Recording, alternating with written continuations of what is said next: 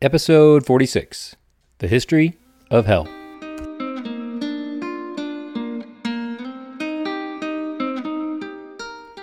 Hi, my name is Clayton Mills. Welcome to A Short Walk Through Our Long History, a podcast where we look at the events of history and examine how those events shaped our modern world. I always say a podcast where we look at the events of history, and I guess this episode falls into that, but we're also going to venture a bit into theology and the Bible as we look at the history of the theology behind the idea of hell. And just to reiterate, if you're afraid of going to hell yourself, you can go on the podcast website and buy a genuine medieval Pope-endorsed indulgence. I've got a special offer for podcast subscribers. Only $500 today if you use the code 95Theses when you purchase. All kidding aside, I should give you guys fair warning about this episode. It's a little bit long. The history of hell is appropriately long and convoluted, so the episode has run on a bit despite my best editing efforts. I should also give fair warning here at the beginning that some of what I'm going to say is not exactly in line with the conventional teaching of some churches today. So if you're a church-goer, I'm just giving you fair warning that I may say some things in this episode that you might disagree with. I will also say to you churchgoers that I personally firmly agree with Luther's principle of Sola Scriptura. So I'm trying to be guided by that rather than what the church has believed historically, traditionally. The modern church, in many cases, likes to try to make things clear and simple when in reality, those things in the Bible are much more vague. And if you try to hold closely to the principle of Sola Scriptura, only Scripture, you will have to admit to vagueness in some places where you would really wish that there was more clarity. And hell is one of those places. So what do you think of when you think of the idea of hell? You've probably got an image of a floor made of boiling lava, inside a deep, dark cave, and horned demons gleefully poking poor, burning sinners with pitchforks.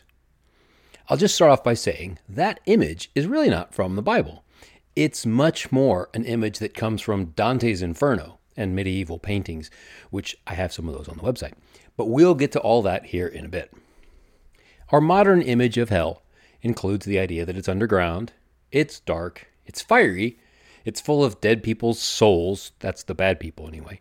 There's also demons and perhaps the actual devil himself, and that the people are being tortured actively and that it lasts for all of eternity. So how in the hell did we humans come up with the idea of hell as one of the options for a way to spend your afterlife? Let's take a look at how that concept developed.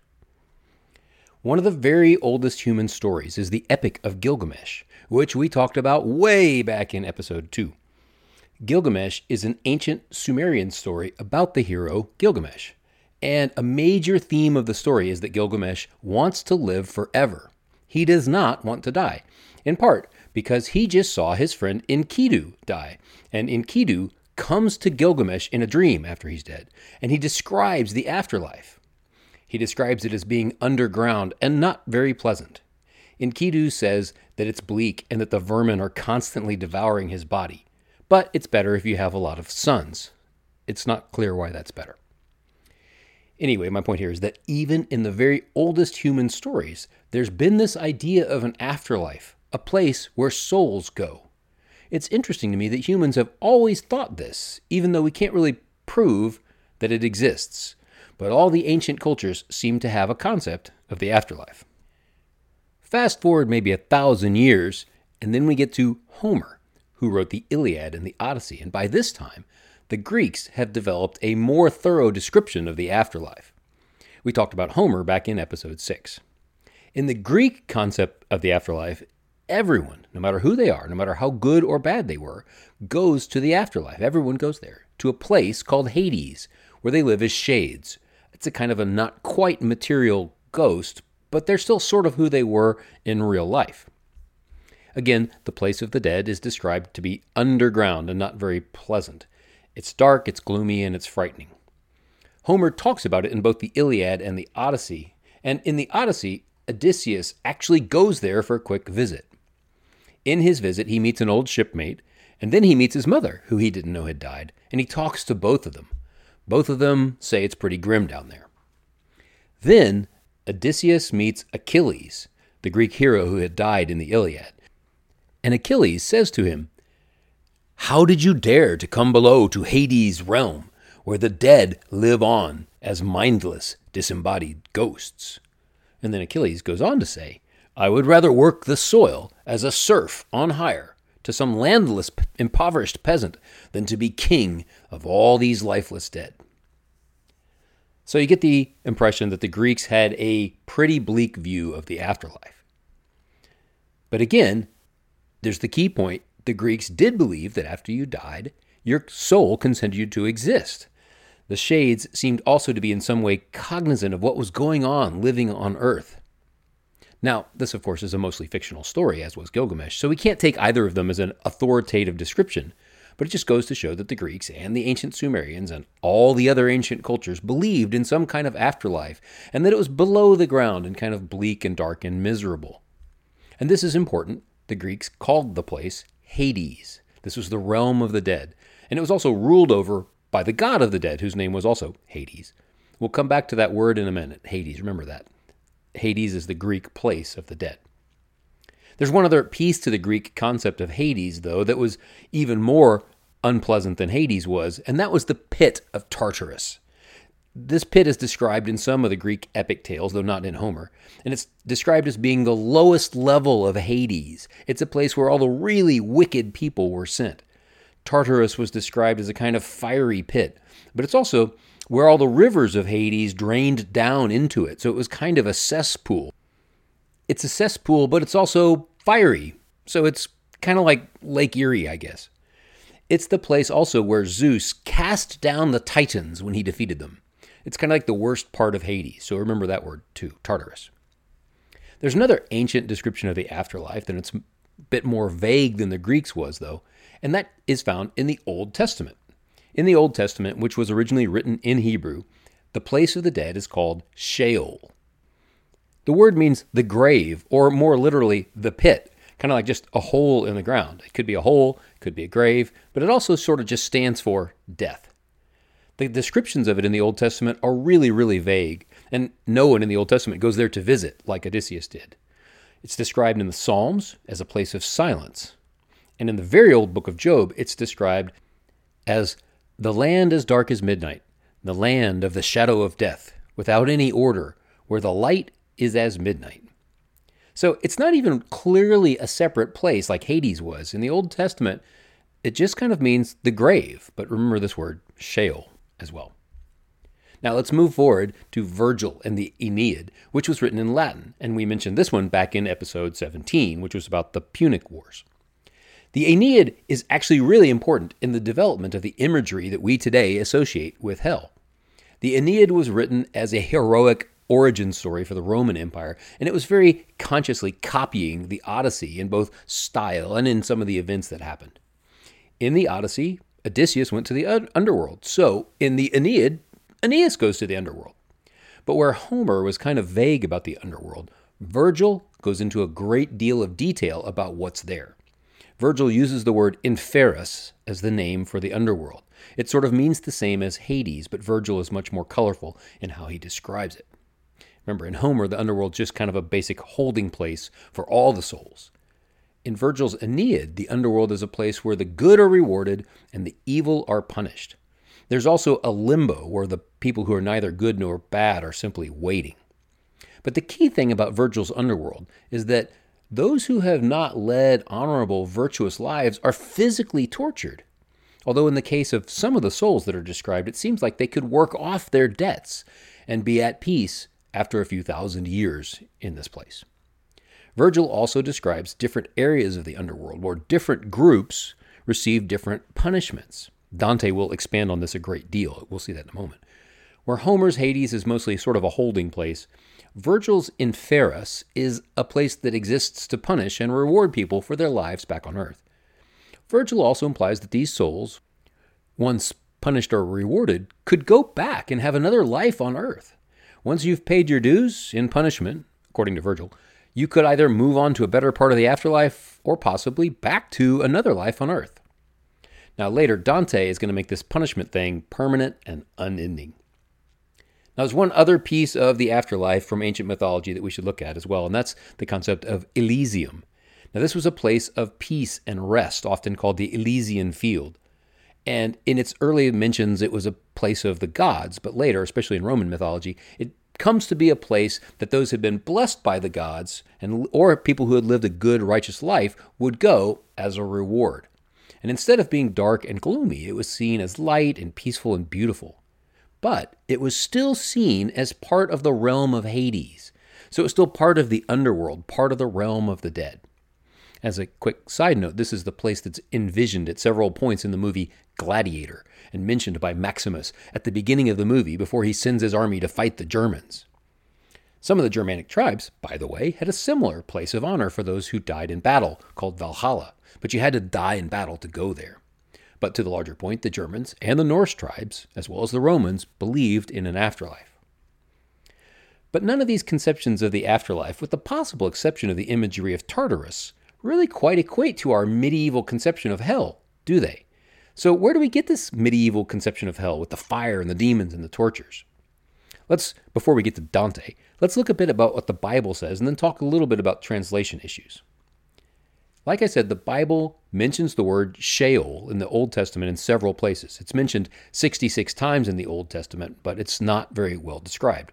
It's just quiet and dark, and it doesn't carry the overtones of tortured for all eternity that you see in the idea of hell. That concept is just not there in the word Sheol. Then we get to the New Testament. And did you know that in the New Testament the word hell isn't used at all?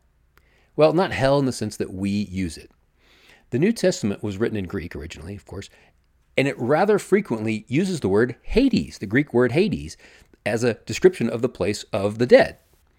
It also uses the word Gehenna, which is the Greek version of a Hebrew word, and that's the name of a valley just south of Jerusalem. It's the Hinnom Valley, Gehenna. In that valley of Gehenna, there was apparently, in New Testament times, a trash heap that was more or less constantly burning. It was the place where they burned the trash of Jerusalem, again, kind of like Erie. In the Old Testament, that valley also seems to be the place where they put the bones and ashes of some dead bodies, although the Hebrews were much more likely to bury their dead than burn them. But in the Old Testament as well, before Jerusalem was conquered by the Hebrews, the Gehenna Valley was apparently a place where sacrifices were made to Moloch, including children being sacrificed there. So it's a place with a pretty bad image. The word Gehenna is used 12 times in the New Testament, mostly by Jesus. But remember, this is a place name, right? A place name with the imagery of burning trash and the overtones of evil sacrifices to pagan gods, but not a place underground where people are tortured for all eternity. That's not the imagery of the word Gehenna, right? It's a trash pit that's on fire. The New Testament also uses the word Tartarus, the one that seems to be more like our picture of hell, but it only uses it one time. And that's in the book of 2 Peter, where Peter says that God cast the sinful angels into Tartarus. There's also one other word that sometimes is used to describe hell that occurs a few times in the New Testament, and that is the lake of fire, which appears 5 times, all in the book of Revelation. And this is where it starts to get interesting, at least to me. But before I talk about why this is interesting, I want to point out also where I think everything went wrong and the modern idea of hell was born. I mentioned earlier that the New Testament was originally written in Greek and the Old Testament in Hebrew. For the first 300 years after Jesus died, the church mostly used the Greek versions of the New Testament books. But in AD 383, a monk named Jerome translated the entire Old Testament and New Testament into Latin, which was the language of the Roman Empire, and by now one of the main languages of the church. Remember way back in episode 25, we talked about Constantine, the Roman emperor who made Christianity one of the official religions of Rome? Bad idea. This happened back in the early 300s, and it started the process of the church becoming a political organization, becoming part of the official political structure of the Roman Empire. Now, this started before Jerome, but when Jerome came along and published his Latin version of the entire Bible, that started to be widely adopted by the Roman Church and eventually became the official Bible of the Western Roman churches.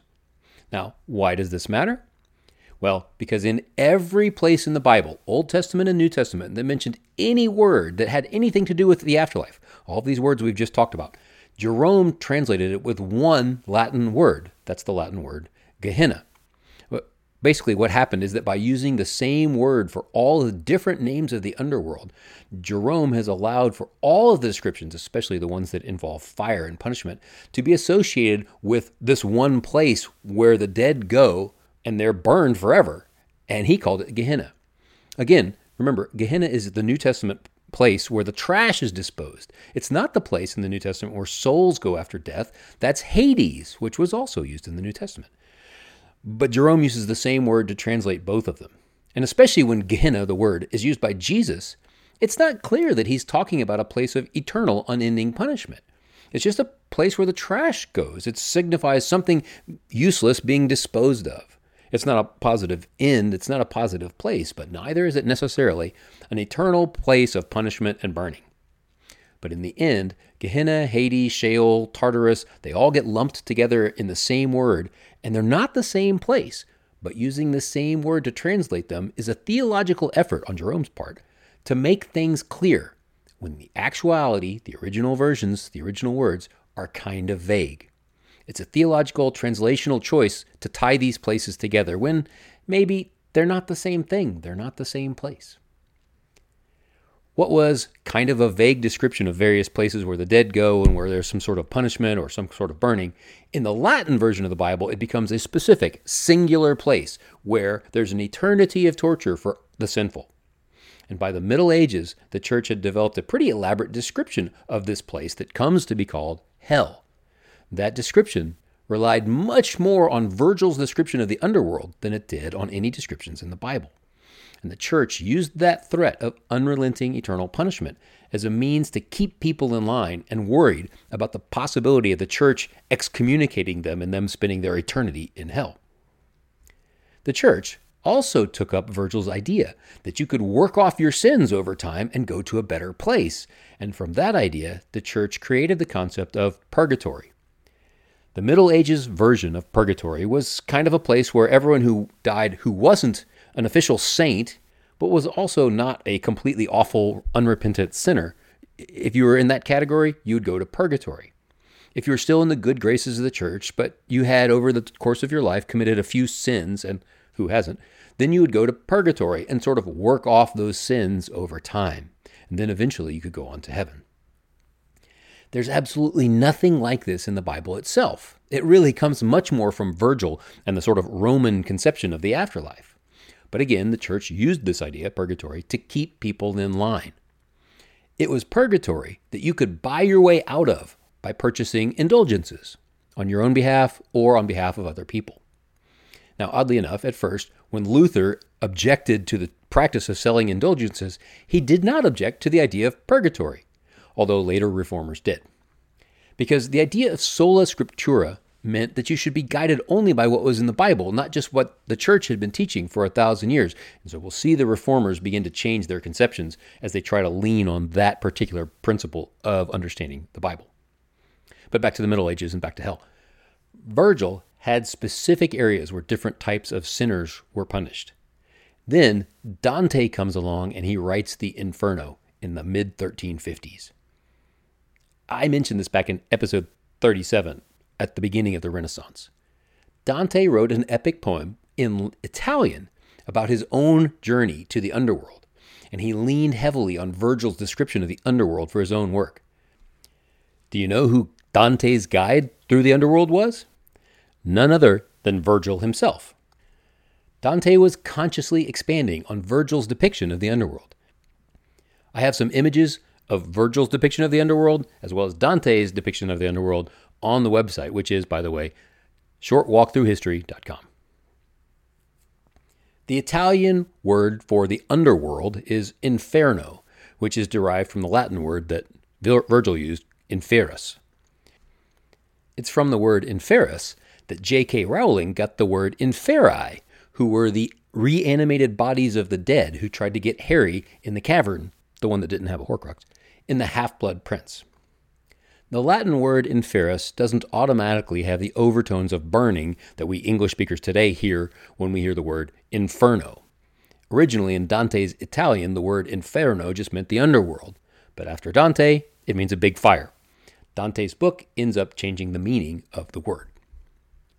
In Dante's underworld, the only people who are in hell are the sinners who had died unrepentant and outside the graces of the church. And the key thing about Dante's underworld is that it's divided into 9 rings, each one deeper and each one closer to the center of Inferno. So in Dante, everyone in Inferno, everyone in the underworld, they are all being punished for their sins for all eternity with no hope of escape. Hence the sign over the entrance which says, "Abandon hope, all ye who enter here." The higher up rings, the ones that are farther from the center of hell, are for the smaller sins. And as your sins get more serious, you end up going deeper into hell and closer to the center. The order of the levels from the least sinful to the most sinful are limbo, lust, gluttony, greed, anger, heresy, violence, fraud, and then, at the bottom, driving while you're on your cell phone. No, actually, the lowest ring is betrayal. The 9th circle, betrayal, is actually a frozen lake. In the middle, frozen up to his waist, is Satan. He has 3 heads in the Inferno, and he's chewing on 3 betrayers: Brutus and Cassius, who betrayed Julius Caesar, and Judas Iscariot, who betrayed Jesus. I've also got some images of Dante's Inferno and Satan on the website as well. But at every level, the sinners are being punished for their sins, and in Dante, once you're in Inferno, there's no way out ever. It's eternal. And this is really where our modern conception of hell is drawn from. Dante is so vivid in his descriptions that the imagery just completely comes to dominate the way that people think of hell. And the word hell itself is the English version of the Latin word Gehenna that Jerome used to describe all of the underworld. So to summarize, the Bible mentions the underworld, but it's kind of vague about what's going on there. I know, the modern church today likes to say it's very clear, but honestly, it's not that clear, at least not in the Bible itself. So the Bible mentions the underworld, but it's kind of vague about what's going on there in many places. But Jerome used one single Latin word for all of the underworld words in the Bible, which kind of allows for the idea that everyone who hasn't gotten to heaven is punished in hell for all of eternity. Dante comes along and then he gives us a very, very vivid description of the underworld based in large part on Virgil. And then lastly, Jerome's word Gehenna gets translated into the English word as hell. And almost all of the English Bible versions, not all of them, but almost all of them, follow Jerome's lead, and they use the one single word for all these different original Greek and Hebrew words. They use one single word, and that word is hell. The Roman Church of the Middle Ages used this vivid imagery to scare people into obeying the church and into buying indulgences. When the Reformation came along, the new church groups just basically kept the same imagery of hell, and many of them just went along with Jerome's translational mistake again. Gehenna, Hades, and Tartarus are not the same, and using the same word to translate them is a theological effort to make things clear, where the original versions are actually kind of vague. So despite the reformers trying to get back to the Bible for their theology, despite Sola Scriptura, they kind of do this wholesale adoption of the Dante-Virgil imagery of hell, and that carries forward into the modern era.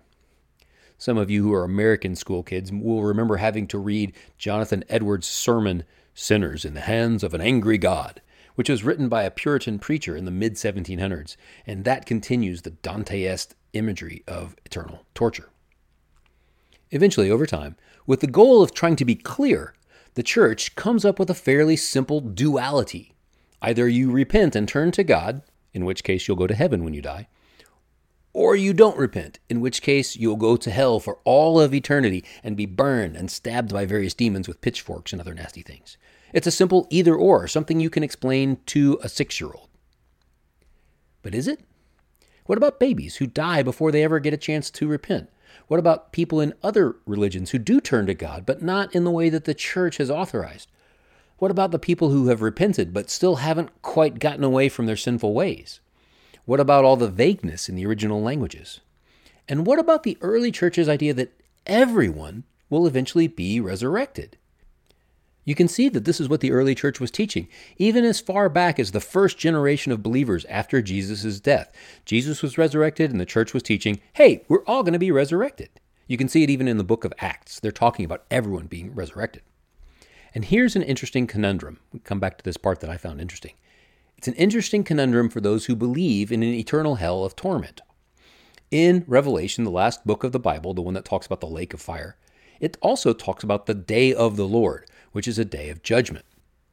Before the judgment, though, it says that all of the dead are resurrected. In fact, the book of Revelation says it like this: Death and Hades gave up their dead, and the sea gave up its dead.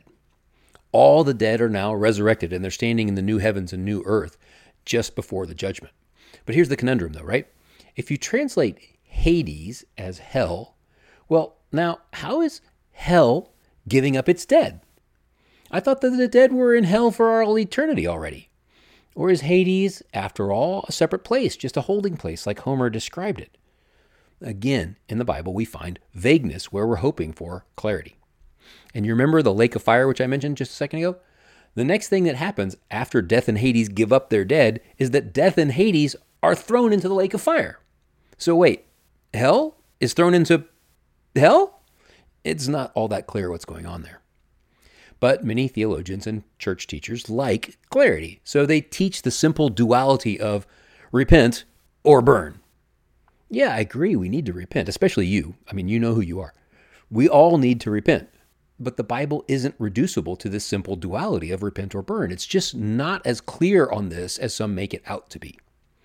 Now, there are some modern biblical theologians who have tried to peel out what the Bible actually says about the afterlife from this historical imagery that the afterlife has picked up. For example, N.T. Wright, J.R. Butler, John Stott, and others have tried to propose alternative ways of reading the original texts.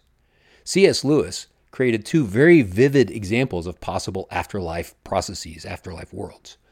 In the Chronicles of Narnia, in the book The Last Battle, and in another book, The Great Divorce, he creates two different stories about the afterlife. Both stories are very vivid, and both stories do justice to the sort of vagueness that we find in the Bible. I highly recommend that you go read them both. They're both good stories, and they make you think, which I guess is what I'm trying to do with this podcast as well. The goal of the podcast is to look at the events of history and to see how they shaped our modern world. Well, the idea of hell has definitely shaped the modern world, so I guess we're justified in having this rather long episode about it. Well, as I said, we ventured into hell, history, theology, as well as Homer, Virgil, Dante, and Bible translation. No wonder this episode was long. Next episode, we're going to watch the Reformation spread across Northern Europe. And then, the episode after that, we will see the Catholic Church's response to the Reformation, which was known as the Counter-Reformation. And then, after that, we'll get to Queen Elizabeth, and then Shakespeare, and then the first English colonies in the New World. We're getting close to the end of the Middle Ages now. We're only a few episodes away from the beginning of the modern era. That's assuming that the modern era itself doesn't end in a nuclear apocalypse or something like that before we get through these next episodes. Well, if it does, then at least we're going to get a chance to find out together about the afterlife firsthand. I hope to see you there, or if not, see you in the next episode.